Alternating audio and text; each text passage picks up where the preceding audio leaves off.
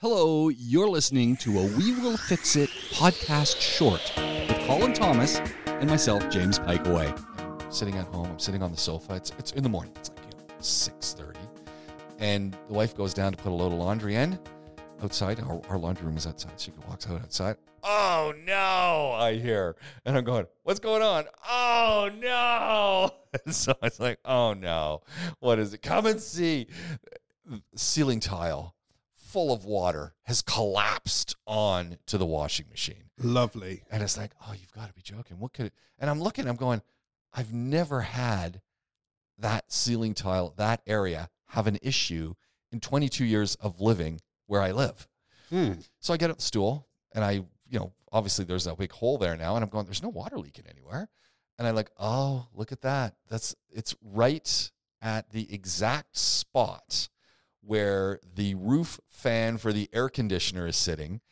And there's a corner part, because they're a box. Yes, and there's yeah. a corner piece that is right over this ceiling tile, only this ceiling tile. Yeah. And clearly, the air conditioner was off, but it had been on.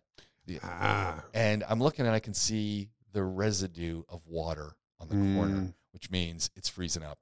Yeah. And I went, oh, yeah. So, indoor units freezing. So, we're talking about an evaporator coil freezing here. So, technically speaking, it happens due to one of two reasons on the whole, which is, first of all, low pressure. Isn't that an odd one? Yeah. It becomes an ice cube due to the pressure being too low. And in that situation, the only thing that you can do is turn the unit off, and you are going to have an enormous shower that's happening. Second one is if the coil is dirty, so the air can't get through it, so it basically hits the coil, and instead of going through it, it kind of circulates around in front of the coil, and all of the water vapor is on the cold coil, which then creates absolutely loads of water and ice because it can't get through. So those are your two normal ones, or it could just be that you've got a bit of a blocked waste pipe. So I'm thinking that it's possibly a blocked waste pipe. Oh, fourth one, because of this time of year. So we are now in, now early November, but at the time when this happened, late October. This has not been a particularly bad season for condensation and for that kind of thing.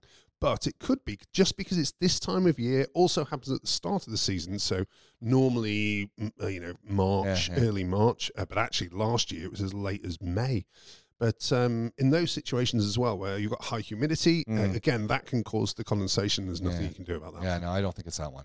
Okay. It was just way too much water. Like it's soaked through two tiles, because I had a spare. So I took the one that broke, I put another one up and said, let's see what's going on. And it got wet. So the guys are coming. They're coming tomorrow. Okay. I said, okay. Coil clean, almost certainly, or the pressure check, normally both. Yeah, so